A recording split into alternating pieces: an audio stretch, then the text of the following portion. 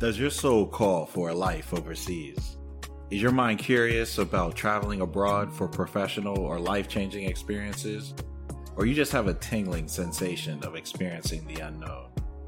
Hello world, this is Joshua Best, your host of Why We Travel, the podcast where we take a deep dive into exactly that, the motivations behind why we travel and the stories behind it. Today, you're listening to Season 2, Episode 3, Why We Immigrate, From Tourist to Local with Mafe. Today's episode is a very exciting collaboration with Mafe, the amazing host and producer of the From Tourist to Local podcast. Mafe moved to Canada from Venezuela 9 years ago and started her podcast during the pandemic as an outlet. Join us in this episode where we highlight the Latino travel experience as we talk about Mafe's traditional move, her struggles, rewarding experiences, and the story behind why she travels. All right, everyone. So today we have Mafe, podcast host of From Tourist to Local. How are you doing today, Mafe? I am doing amazing, Joshua. How are you today? I'm doing good. And, so just like following up. So it was actually great to talk to you on your own podcast, From Tourist to Local. Great conversation. And so for those that are just tuning in, listening, what's your podcast about?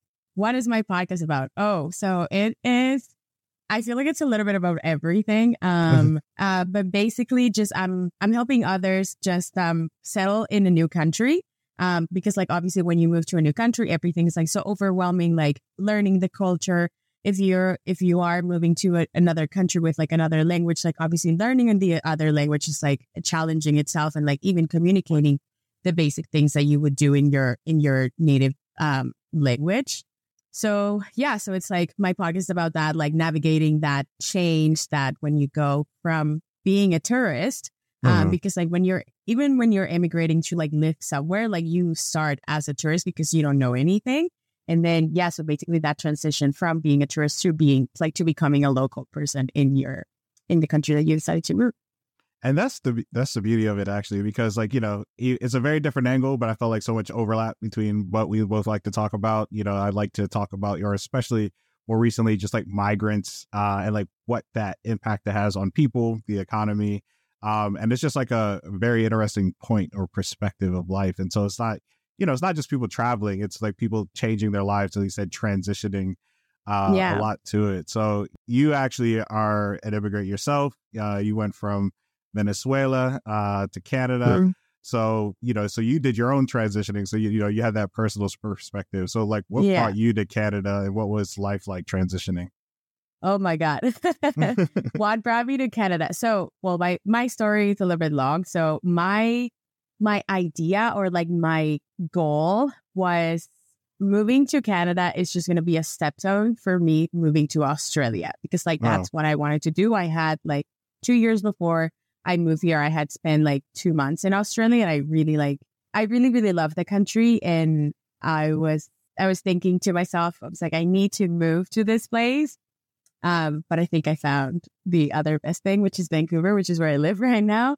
Right. So like Canada was supposed to be like a stepping stone. And then I ended up just loving it here. And then the transition was like when I realized that I was going to move, like that this was going to be home for me now. I don't know. It was a little bit shocking because like obviously thought that this was just going to be temporary. Right. So like shocking, and like the fact that I needed to figure out a way to like stay here, because like in the very beginning I came as an international student. Right. Because again, like my goal was to like move to Australia, but that didn't happen. So like being able to figure out like the next steps on my journey to like legally stay here. So like, what am I going to do now? And like I had a home and everything. Like I was renting a house because I was going to be here for a year. Right. So that wasn't like really super challenging, but just the legality part of it was what was the most challenging to figure out like on my own.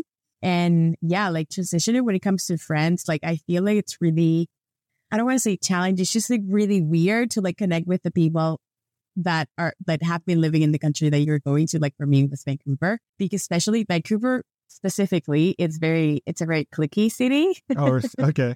Yeah. So it's really hard to like, if you find Canadians, I again, like I don't want to generalize, but that has been my experience. They are very, very nice, but it's just very hard to like penetrate into like their group because again, they're very more behind cliquey. the stereotype. Like they're nice, but they keep you out. Okay, I got you. Well, at least that's just Vancouverites for me, in my opinion. Right. Like that's what I have experienced. And then would you say like the cliques are just like people that grew up with, old friends, or is it maybe industry related? Like what do you think kind of forms that? It depends. Right. And like that's what makes it like very interesting, or like that's what makes it very interesting for me at least, is that it's very cliquey in the sense that yes, sometimes it's just that the clique of the people that you grew up with. But then Vancouver is such a diverse city that not everyone like grew up here. I would say out of my friends, I don't know how many Canadian friends I have, but out of the friends that are Canadian, like probably like one or two of them have been born and raised here in Vancouver or like close to Vancouver. Right. So a lot of people move. A lot of people move like from Vancouver to other provinces or like to other countries. A lot of people move from other provinces to here. So it's like, it's very diverse. There's a lot of Canadians, obviously, but there's also like a lot of immigrants because I guess like Vancouver has like the mildest weather. Yeah. So like in Canada, which it's still pretty cold in the winter. Yeah, that's the thing. I was like, so how does like, it reminds me of like my parents. I'm like, what made y'all go from like Panama to New York where it's so frigid, right? So then likewise, like in Boston, like what you said reminded me of Boston, like overall great city to visit. But I almost forget I lived there for like 3 years. And when you said cliquey, I'm like, oh my God, I was just like Boston. It's like weird because I think it has like the highest concentration of universities in the U.S., big sports town. So, like you said, it attracts a lot of international people. I lived in a neighborhood full of South Americans, mainly Colombians, Brazilians, there are Venezuelans as well. But for some reason, it was still like I felt like hard to penetrate, at least, with the locals. But nonetheless, so I think an important thing you said, which I think if you're going through it, it probably sparks some ears, but other people could easily maybe oversee it. But like I think I would love for you to elaborate. We said like the legalities of staying, right? I know there's probably so many like international students are like, all right, so how do I transition from, a student permit to a work permit? Probably wondering what countries are more amenable to it.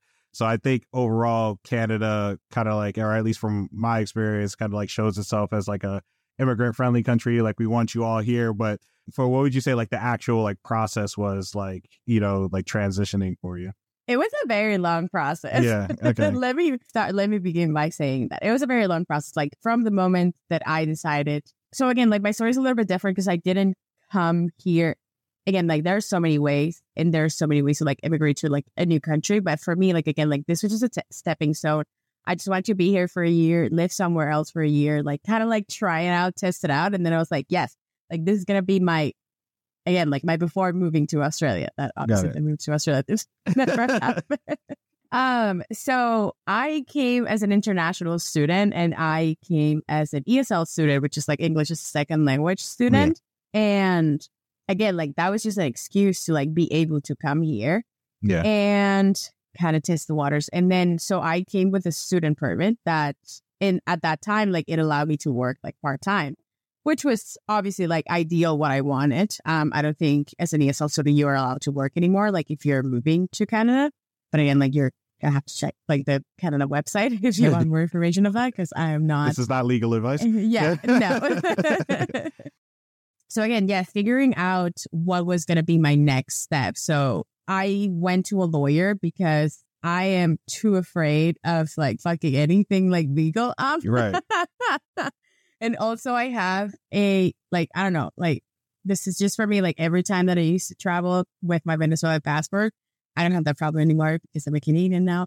But every time I used to travel with my Venezuelan passport, like especially into the States, like I would get pulled into like secondary inspection. Right. And it was just a nightmare. So I was like, I don't want to deal with like any of this. Like they're probably like, if I do it on my own, I'm just probably going to have like issues and I'm probably like, they're going to get denied or whatever. So I was just like, let me just hire a lawyer for like at least the first like step. And then I remember the lawyer sat down with us and they were like, okay, like this, like these are the options that you have. So like one option was to go to school and go through a whole program. And then like after that program, then I would get like a work permit. And then like that would like work into your permanent residence. And then like once you have your PR, then you can apply for citizenship and all that. Right. So figuring that out wasn't, I guess it was like challenging finding the right lawyer to work with, like also because like obviously lawyer fees are very high. So and when you're an international student, everything's like even more expensive because you're like, shit, I just have to like pay this much money and then like pay for tuition, which is like tuition again, it's here for international students, it's like insane. So okay. yeah. And then so just like real quickly, so then which route did you end up taking? Like, did you have like an employer sponsor you to stay or something different? No. So the route that I took was going to college here. So I took a program for 2 years, went to school for 2 years. And then after I graduated, I got a work permit for 3 years. Oh, perfect. Okay. And then, I was lucky enough to be working for a company that helped me with the process. Well, like helped me, like wrote me letters that I was like working for them basically. And I stayed with them while I'm still working with them. So I feel like it's a part of really being informed on what do you have to do to like stay wherever you want to stay, I guess. Because like, again, like there's different, like everyone's situation is different. So depending on your situation, the path that you take, it's got to be different or better. Got it. And then one more on transitioning. So then what was the culture shock like as a Latina coming from Venezuela, going to Canada? Not being able to hug people or being like awkward, uncomfortable. Right. Because like, okay, so like in Venezuela, when you get somewhere and you go say hi to everyone, because we're very touchy-feely people and we're very warm and we like talk with our hands, as you can see right now.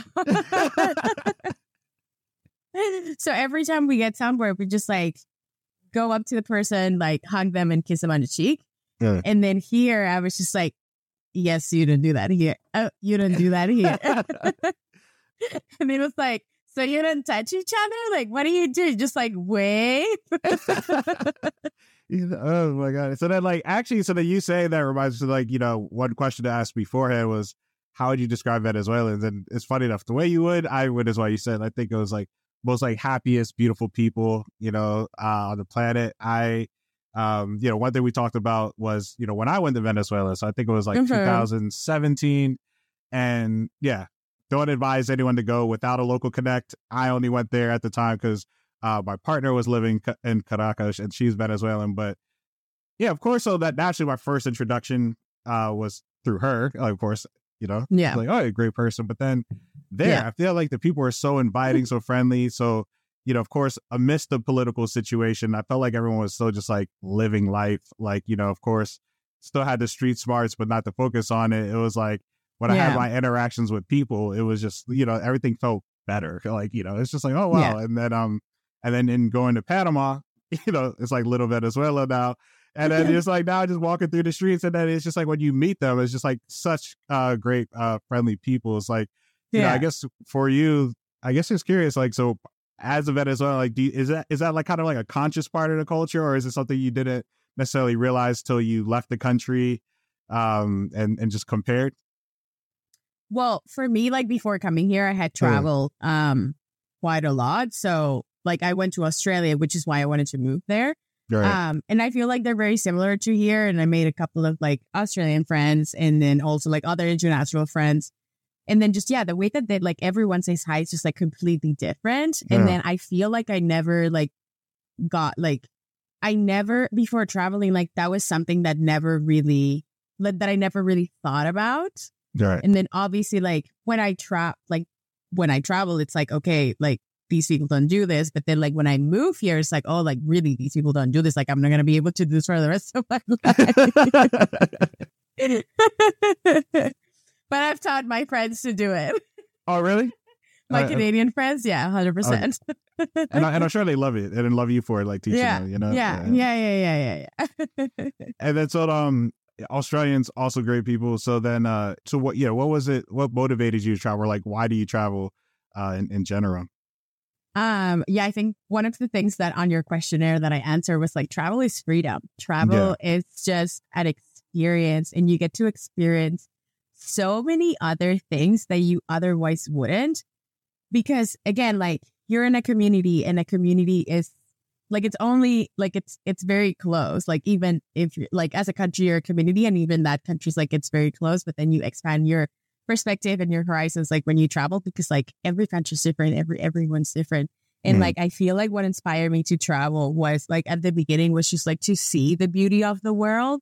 But then like the more I travel and the more I get to know people from other countries, it's like, wow, like the people is like really what makes the country, because you can go somewhere and you're going to have potentially like a beautiful, like you can be standing in front of like a beautiful mountain or ocean, lake, whatever, or like a beautiful like view. But then if the people of that country are not great, then you're not going to have a great experience. Like it doesn't matter like how beautiful it is, like where you're going there for. Right. So and would you say like part of that freedom, or like countries or like cultures where you feel the most free, like innately, does that kind of like correlate to, you know, what attracts you to there? Like, is that one of the reasons why you wanted to go to Australia?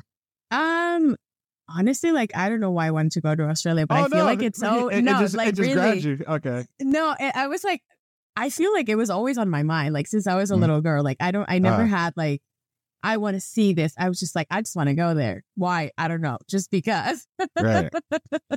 And then so when you went, what was your favorite cities? I don't know. I love everything. I like Sydney. Because we did a tour, like we drove from Cairns all the way down to Sydney in 2 weeks. Yeah. So we covered a lot. Melbourne was really nice, and I feel that it's very similar to Vancouver. Cairns was beautiful. We drove to a place called the Whitsunday Islands, and Whitsundays. I hear it's amazing. The Whitsundays, yeah.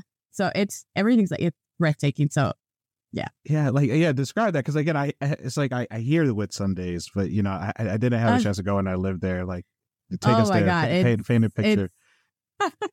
It's so beautiful. So we took like a tour on a catamaran. So we were sailing for, I don't even remember, probably like 1-2 days. I don't know. But then it's just like, it's so peaceful, and it's like white sand. And then when you get there, like the tide is very high. And then by the time you leave one of the islands that you get to visit, it's like it's completely different, because the tide like goes down, and you can see like patches of like blue water, and then like white sand. And then the white sand is not like really sand, because it's made out of silica, I think it is. I don't remember, but it's just beautiful. I've never seen something like that. And I come from a country where like literally everywhere you go, it's like white sand beaches and blue waters. Yeah, definitely. So outside of Caracas, I went to Margarita Island, and that was amazing. Like, it's like, I feel bad pumping Venezuela so much when it's not so easily accessible right now, but just for people to put on their list, like, you know, what it is. I will take you guys. I'll be your tour guide. I promise. We'll set that up. And then so like, all right, yeah, that could be like a partner business venture, you know, like, you know, co-led trips. Okay. Yeah. And then so speaking of the business ventures, so then it's COVID. You're this woman that you've had all these travel experiences yourself, you've been immigrant, and then you decided to start a podcast originally called Spanglish. So like, take us behind like both the original inspiration for that and how it evolved to what it is today. So I started my podcast, and then when I started it, I was like, okay, it's going to be called the Spanglish Show, because at the time it was going to be like more Spanglish, but then it ended up being like basically mostly English. Right. Like, not because of anything, just because. And then the reason why I started this podcast, sorry, just going back a little bit. Yeah. The reason why I started this podcast is because during COVID, I launched my business, and I was a virtual assistant. And then one of my clients she had a podcast, and then she was like, okay, like, you're going to edit and like do everything for me. And then like, the more I did it, the more I liked it. And I was like, oh, like, this is something like really cool. Then maybe I just want to focus on this, like, for my business. So that's when I transitioned from VA to podcast manager. So I started offering my services, whatever. But then obviously, like, the only work that I had to show was my clients. And then I was like, you know what? Like, let me go through the whole process of like actually launching a show and like promoting a show and see what this is like actually all about, to be able to have like an actual portfolio where people can just go and see like the work that I do and like kind of like the things that I am doing. So I was like, okay, like, what do I want to talk about? Because I feel like when you're starting a podcast, it's like so easy. It's like, this is what I'm going to be talking about. Like, it's going to be so easy. I'm going to record like 75 episodes, like all in one go. And then you sit down like in front of the camera or like in front of the mic and it's like, okay. So I was like, okay, like, what's my angle? Like, what is something that I can go, again, like I was going through my, like, through my same process that I would like take my clients through. So I was like, okay, like what is something that I can like really talk about? And that's something like that's very relatable. So I was like, okay, like immigration, because I'm an immigrant. And I just want to like compare basically like the culture here versus the culture, like whatever it is that you're going. So my focus at the very beginning was just talking to immigrants or like digital nomads, people that were moving a lot. And I feel like that has changed a little bit in the sense that I want to focus more on people that are traveling. And yes, immigrants, but also like it's I feel like an immigrant is like such a broad term because you can be a digital nomad, but then you're also like immigrating, but it's like short periods of time that you're taking to like immigrate to like another country. So yeah, that was my focus. Like that's my focus right now. People that are moving everywhere and that are just experiencing like different things. Yeah, you raise a good point. I think that's why like I recently, I'm still kind of like new, but then recently I was like, I started becoming more attracted to the word migrant because, for instance, like there's so many words, right? There's like a backpacker, but that gives like one specific thing and that's one specific experience. But then a traveler, of course, that's all encompassing, but I still think we think more of like tourists with that, which that itself, but then digital nomad, not everyone knows what it is. And like you said, it's not really an immigrant. It's this weird worker / thing that you have like an expat, which I didn't even know until I think I was already an expat and then later found out what it was like, in terms of, and for those that don't know, that's someone where, you're living outside your country of origin, but you're like lived and based there. But then I realized like, or at least it worries like, it's like all forms of like migrancy, and it's just kind of like being transit from one place to another. And then also too, like, also wanting to put a different flavor on the word, because I think when we hear migrant, it's like, you know what I mean? It just conjures a certain image, which I'm like, no, we all are in one way or another. So and like obviously I love immigrants, but then you said it's a lot more broad than that and such. So just like I guess before we go, I guess like also too, I just wanted to expound up on that actually exactly. So then your virtual assistant became a podcast manager, and so for people that maybe thinking about becoming a digital nomad themselves, or like, how can I support myself in a way that's more flexible? So are you a digital nomad? Because or do you just like work remotely sometimes, or how is it for you? No, so sadly I'm not a digital nomad because I feel that when you're a digital nomad, there's a lot that you don't have in your country where you live, because like you always like want to be exploring places, but I feel like my life is like pretty stable here. Like I have a dog, so I'm like I can just like take up and go and just like be for like 3-5 months, because I obviously like who's gonna take care of my dog. Right. So no, I'm not a digital nomad, but I am able to work remote with my podcast management business. Like I can literally like work from anywhere that I choose to, because the only really thing that I need is my laptop, and that's it. Yeah.